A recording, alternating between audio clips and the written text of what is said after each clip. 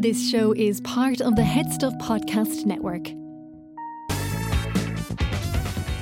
Hello, you are very welcome to this bonus episode of Fascinated. This is an episode for subscribers to Head Stuff Plus, and if you are listening, please make sure that you support Fascinated as part of your Head Stuff Plus subscription. My guest for this episode is TV producer Shane Byrne. Shane has worked on some of the biggest entertainment shows in the world, including The X Factor, Strictly, Big Brother and Britain's Got Talent, to name but a very small few. He has just finished producing the series Eating with the Enemy in Ireland, but I contacted Shane to talk about a series very close to the heart of this show, The Big Reunion. The Big Reunion ran for 2 seasons and reunited some of the biggest groups from the 90s and put them back together to perform their biggest hits at a concert in London. If you listen to the show and you haven't seen it, well, you are in for a treat. Shane was one of 2 producers on the show who worked with the groups as they reformed, rehearsed and recaptured our hearts. This is Shane Byrne.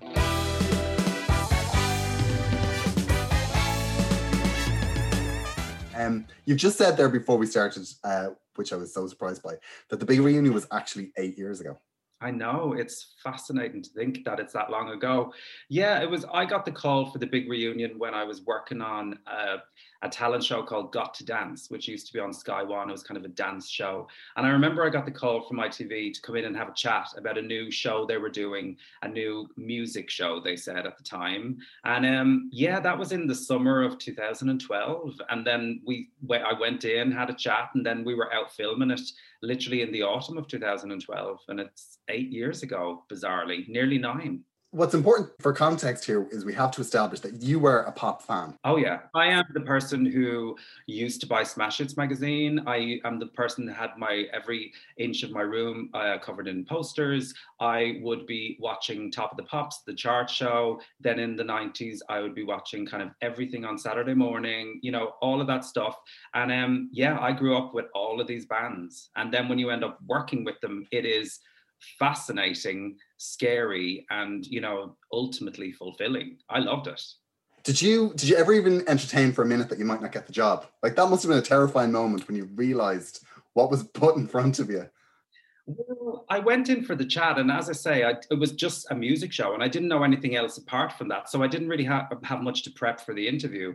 And I went into the ITV building, and I had a chat with the boss, and then he was telling me what the concept of the show was. And of course, I was trying not to make my face light up because it was perfect for me. And then he started telling me some of the bands that may be involved. And interestingly enough, before I worked in television, I used to work in a record company. I used to work for Sony.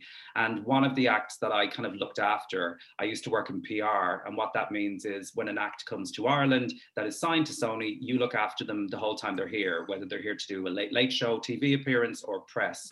And one of those bands was 911. One of those bands was A1, I beg your pardon. And they were kind of one of the bands that were mentioned. And then as it happened, they turned out to be in the second series. But it was kind of a perfect job for me. I remember the first time I saw a teaser for the Big Reunion, and I kind of felt, oh my God, they finally made the show.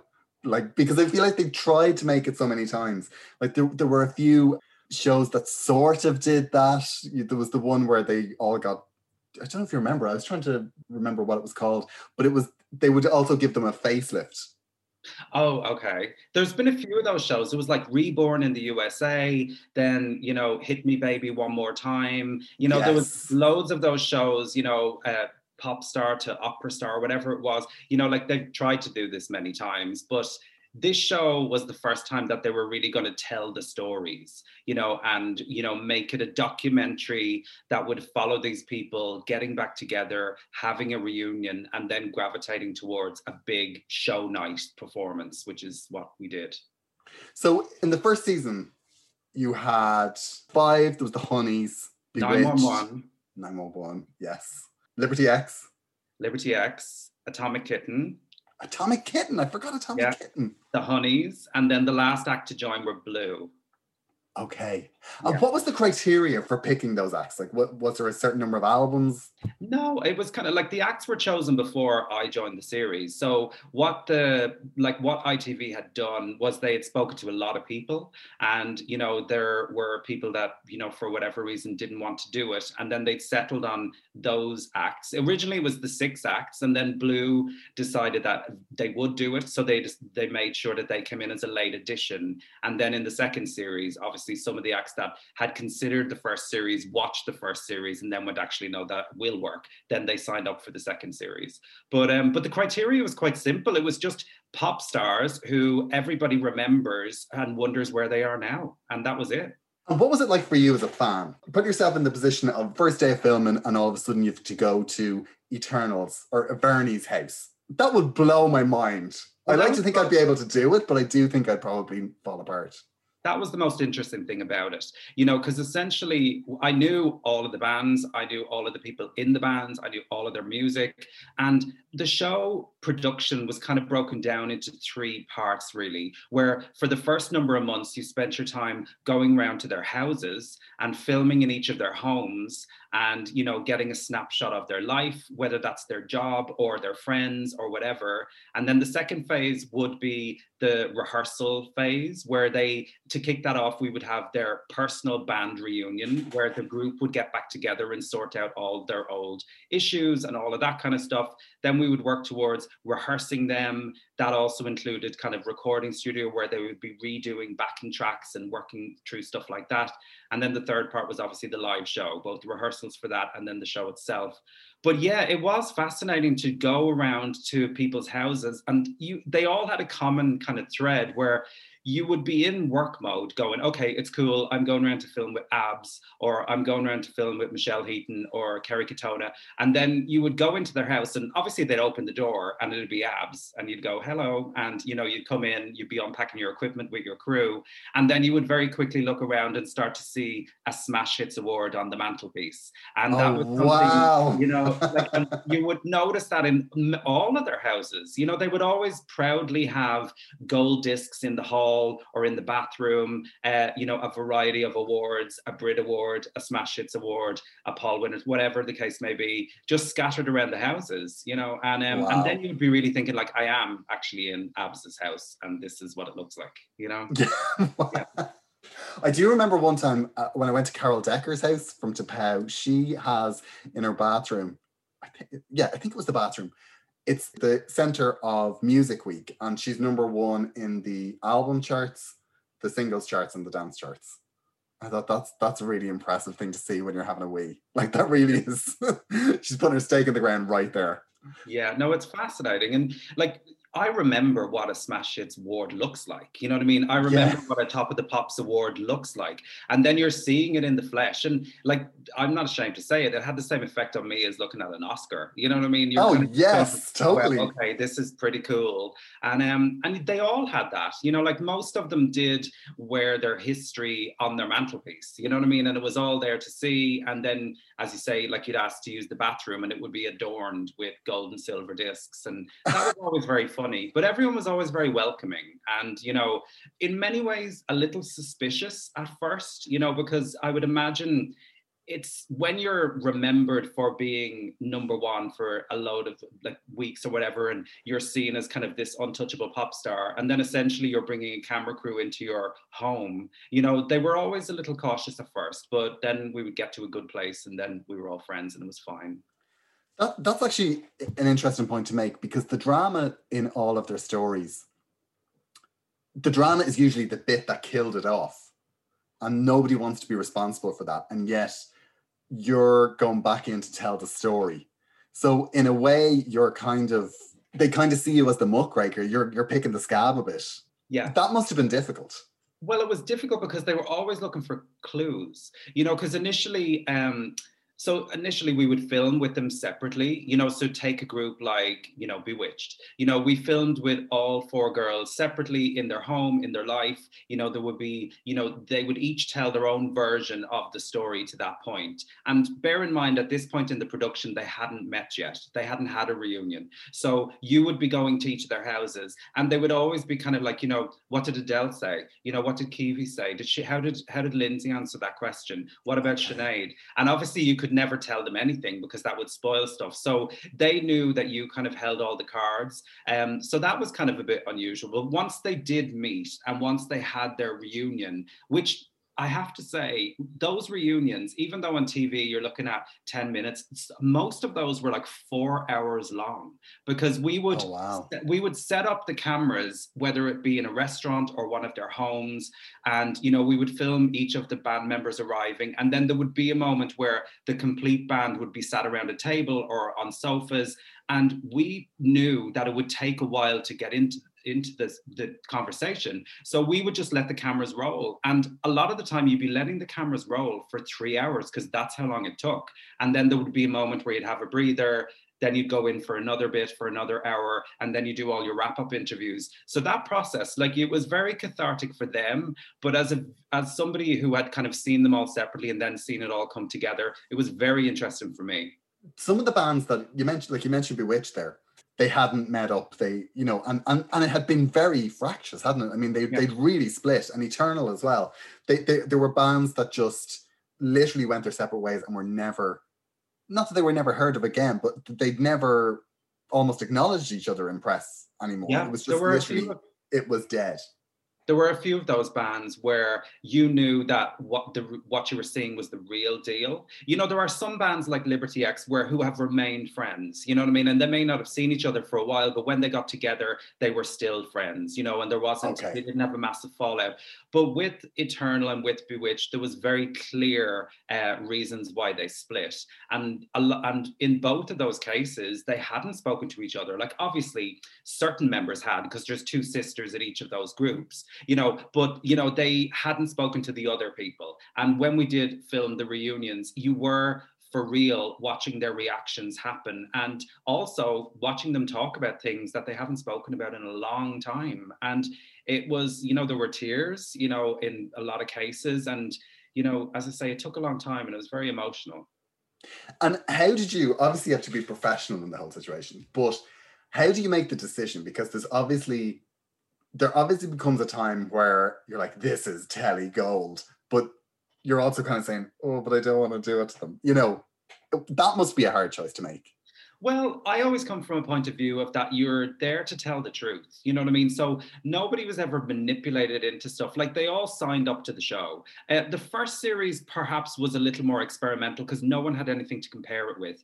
All of the acts in the second series knew exactly the drill. They knew what was going to happen. They knew the format of the show. But the first series, they didn't. So we were doing everything for the first time. And yes, there were situations where you knew sparks were going to fly, but you would let that happen because that's the essence of a documentary. And then it was always fine. Like there was never anything where somebody needed to step in. You know what I mean? It was, emotions were fraught and, a lot of people were bringing up things that they had a lot of strong feelings about. And, that all happened. But I suppose like telly gold wise, like when people are arguing or talking about the big thing, like you're sitting there going like, wow, this is amazing, both for me personally and also because, the viewers are going to really hear this and love it. And yeah, so that was always very enjoyable. My favorite band through all the series was Eternal. They were just, God, I loved them when I was a kid. And there was the moment, and are you settled? Are you settled without Louise?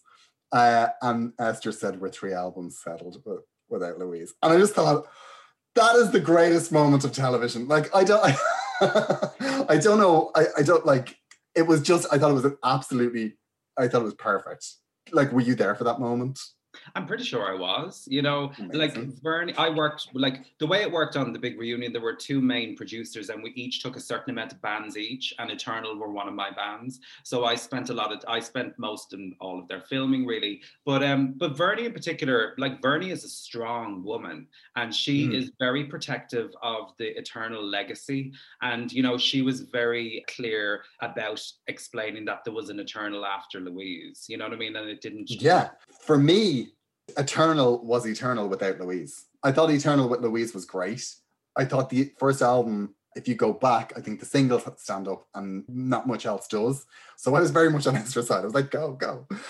Also, they've been through it, you know, like Eternal. Yeah. Kind of, they had a big journey as a band, starting with a 4, ending with 2. You know, also, I always felt, you know, that Eternal never got the kudos they deserved because nobody really No. spoke about Eternal much after Eternal before the big reunion, and they had such amazing songs, you know. And I feel that in many ways they were kind of chewed up and spat out by the industry. And, you know, even though clearly they did well from it, for example, Vernie has a beautiful home. So, you know, they clearly have been smart with the money that they did earn. At the same time, you know, there's a legacy there that I think could be a little appreciated a little bit more. And I also think they feel that. Yeah, 100%. And I really hope I really hope they get their shot at that.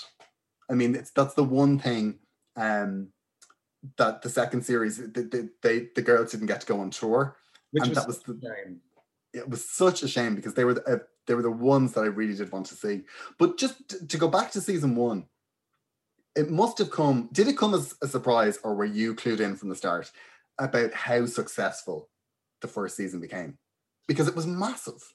It was very big, and I think it was a surprise to everybody. You know, we went into the series, and as much as I was saying, for me personally, it was a thoroughly enjoyable production to work on. I think when we got to the point where we were filming the rehearsals, then I think we all knew we were looking at something special, because the defining moments for me were turning up to their houses and seeing Smash Hits Awards. Then the second thing would be filming in the corner of a rehearsal studio while Liberty X whip out the canes and start doing the routine that you've Oh watched. wow! Yeah. When you're in the room watching that, you know, you're just thinking like, oh wow, this is like the real deal. And so then around rehearsal time, and then when we started to see, because they rehearsed separately, obviously, and then when we worked towards the show running order, we would run the show a few times, and it was like when you were watching the rehearsals for the full show, where everyone would do their full performances, it was just hit after hit after hit. And knowing all of the stories that we had then filmed at that point, you knew that you were coming up with a great series, you know. And literally the whole cast together, I remember they did a group photograph at rehearsals, which we all, like, there was a main photographer there taking it, but we were all in the wings also taking it on our own phones. And like that photograph, which I still have, like you recognize every face in it, and you just Wow. like, what a cast, you know? Yeah, it was incredible. The series ended after season 2. Yeah. Was there ever any talk of a third season? Yeah, there was. When we were in the middle of doing series 2, there was talk of a third series. I remember, which I'm not sure how true this is, but I remember conversations were being had, S Club were mentioned, people like that. So there was definitely a talk of a third series because they were kind of into a groove. And in many ways, it wasn't just a TV show. It was a TV show that became a show, that became a tour, that became an on-the-road documentary. Yeah, that's right, yeah. Special that became a second series, that became a tour. But then the sad thing is, I think unfortunately halfway through the second series, the ratings weren't as great as the first series, and the ticket sales weren't as great for the second show, which obviously set it kind of the willies up the industry, where they just started to think, oh my God, you know, I don't think it got the momentum that it did have. And then there wasn't a third series. So that answers that. And I'm just trying to find a nice way to ask, were there any more names? For the third series. Was there any kind of, there are plenty of bands that have since, and I think this is because the big reunion has kind of come into the DNA of pop culture now. Like it's in there, and sometimes you will see people on Twitter say, well, we were in talks to do season 3, and there's a part of me that I was thinking, were you? I wasn't involved with any of the talks, so I can't really tell you. But what I do know is, you know, with series 3, like S Club were mentioned. I also know they were planning on doing a solo series of acts that were solo hits. So it wouldn't be a reunion because they can't really get a reunion with themselves. So they were thinking of doing a version where solo acts, it's same kind of format where you would get to know their story and then they would all gravitate together to put on like a show. So I went to Italy and filmed for a day with Wigfield, Saturday Night Wigfield, as a pilot, and the other producer went on a cruise ship with Yaz to do a day with her, and then we came back with our tapes. That was put into a pilot for consideration, and the series was never made, but that would have been something that would have been very special. Yeah, that would have been brilliant. Yeah. Such a great idea. Yeah. Why do you have any thoughts as to why the 80s is this revered, hugely exploited time in music? Do you have any idea why the 90s with the exception of the big reunion, is more or less untapped? I don't know. I think I have a feeling that sometimes the 90s is looked upon as an embarrassing decade. You know what I mean? I think it's to do with possibly bubblegum pop, the fashion, I don't know what it is, but the 80s seem to, even though you look back at the 80s can be equally as kind of embarrassing, but there's something about the 90s where I think there was just so many pop acts at the time where you really were in the conveyor belt days of, Britney Spears is a hit, get 20 other female solo singers out there with a single, like the boy bands are it, let's get all the boy bands. So it's just, when you look back, there were so many acts and they were tended to be styled in a very similar way. So, you can totally tell a 90s boy band or a 90s girl band. Yeah. And, unless they were the A-list, which is essentially what ended up on the big reunion, as in the people that had multiple hits and that weren't one-hit wonders. I just think, it's a shame though. I'd love to tap into it. It's interesting because like the 80s was synth. It was Duran Duran, Spandau Ballet, the Human League. It's interesting, depending on who you talk to, the 90s means something different because it was like dance and it was pop and it was Britpop. And it was almost like that those were, rather than there being one category of music, there were three different avenues, and whatever avenue you went into, you had to make sure you were really clear about what avenue you were in. Yeah, no, very much so. And then as the 90s kind of got a bit later, then R&B came into it. And it was very much like pop R&B. And that would be another category. And that kind of went on into the noughties. But yeah, it's a very defined era. But having said that, there's a lot of love for it. On these shows, when at every step of filming, and particularly at the rehearsals, there were so many, there were actual fans outside, all day, waiting to get a photograph with people who would be leaving after the rehearsals are done. And these would have been fans that would have probably been there in 1995, with their schoolmates. And, just something a bit tragic about that. But at the same time, they were... And there is a part of me that says, why I say it's a bit tragic, if I knew Eternal were around the corner, I'd probably walk by a few times with the dog. Yeah, well, I suppose for us, though, we were turning up to work. So, the crew would be turning up to work. And we filmed the rehearsals in the Sadler's Wells Theatre in London. And, you'd be just walking from the tube and you'd be just seeing the same girl in a T-shirt, you know what I mean, standing outside the venue. And we also filmed that in January. So it was freezing, and they would be there all day. And, various acts would come out for a cigarette or just for a break. And they would just be, we're now in the world of phones and whatnot. So basically they would just be posing for photographs constantly with, diehard fans. Wow. Which they all enjoyed, I might add.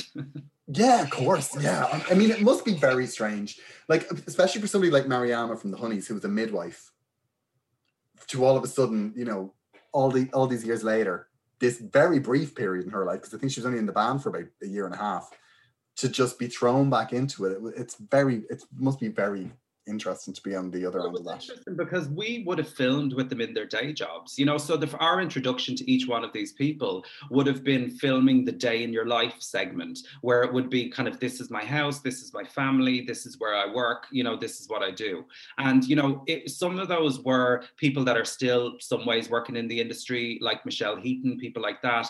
And then there were other people who were doing something completely different, like various members of the Honeys, Esther from Eternal, you know, worked in a spa, you know what I mean? Where she was very proud of that and that is her job and she's very good at it.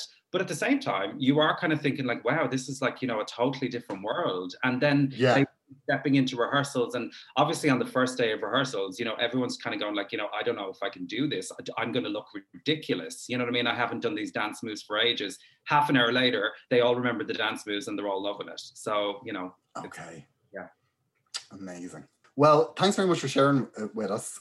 Like, it was just fantastic. I genuinely don't think I would have done this podcast without that series, because it was just like... But also after the series, you know, a lot of them popped up in different places. Like, I worked on Celebrity Big Brother, and on Celebrity Big Brother, we had like 5 of the cast turn up on various different Celebrity Big Brother series. So quite a few of them had a little life afterwards and kind of did money and, you know, did what they could. And I know nobody's touring at the moment, but those 90s kind of pop reunion shows, you know, I saw like Jessica from Liberty X posted something on Instagram the other day where quite a few of the bands that from the big reunion are kind of getting back together for a headliner. So it's nice to see them doing it. They all want another reunion, by the way, because I'm in contact with most of them and they all very fondly look back on the big reunion and want kind of a big reunion. Yeah, I mean, that's a TV no-brainer. As far as I can see, it's just like, yeah, totally. Put them all back on the road once we have our injections. Exactly. That was Shane Byrne. He is absolutely brilliant and such a lovely guy. It's always great to talk to Shane about pop music because he always has a great perspective on it. I think that what he says about Eternal, it's very true. They went through so much and they really are due a proper comeback. Also, the legacy of Eternal is always in the shadow of these stories of infighting and rumours about them being difficult, and yet they are one of the most important stories of 90s pop music. I think if we take a second look at Eternal with a 2021 lens, it becomes very interesting. The member who was labelled the most difficult just so happened to also be an almost qualified lawyer who scrutinised the contracts and also happened to be a black woman in an industry run by white men. And somehow has been labelled the most difficult. Yeah, I'd imagine she was. I'd imagine she really kept them on their toes, and well done her. I think it's going to be really interesting to finally hear the other side of this story, and I really hope we get to hear it soon. Eternal forever! Thanks so much to Shane Byrne, and he will be back in future episodes, and I cannot wait. Thank you for listening. There will be a new episode of Fascinated on the first Monday of each month. So that is the 4th of April. I'll be releasing an episode that I recorded with Luciana Caparasso. She has had so many pop lives, and what a story she has. It's a good one, don't miss it. Thanks for listening. This show is part of the Head Stuff Podcast Network, a hub for the creative and the curious. Shows are produced in association with Head Stuff and the Podcast Studios Dublin. Find out more or become a member at headstuffpodcasts.com.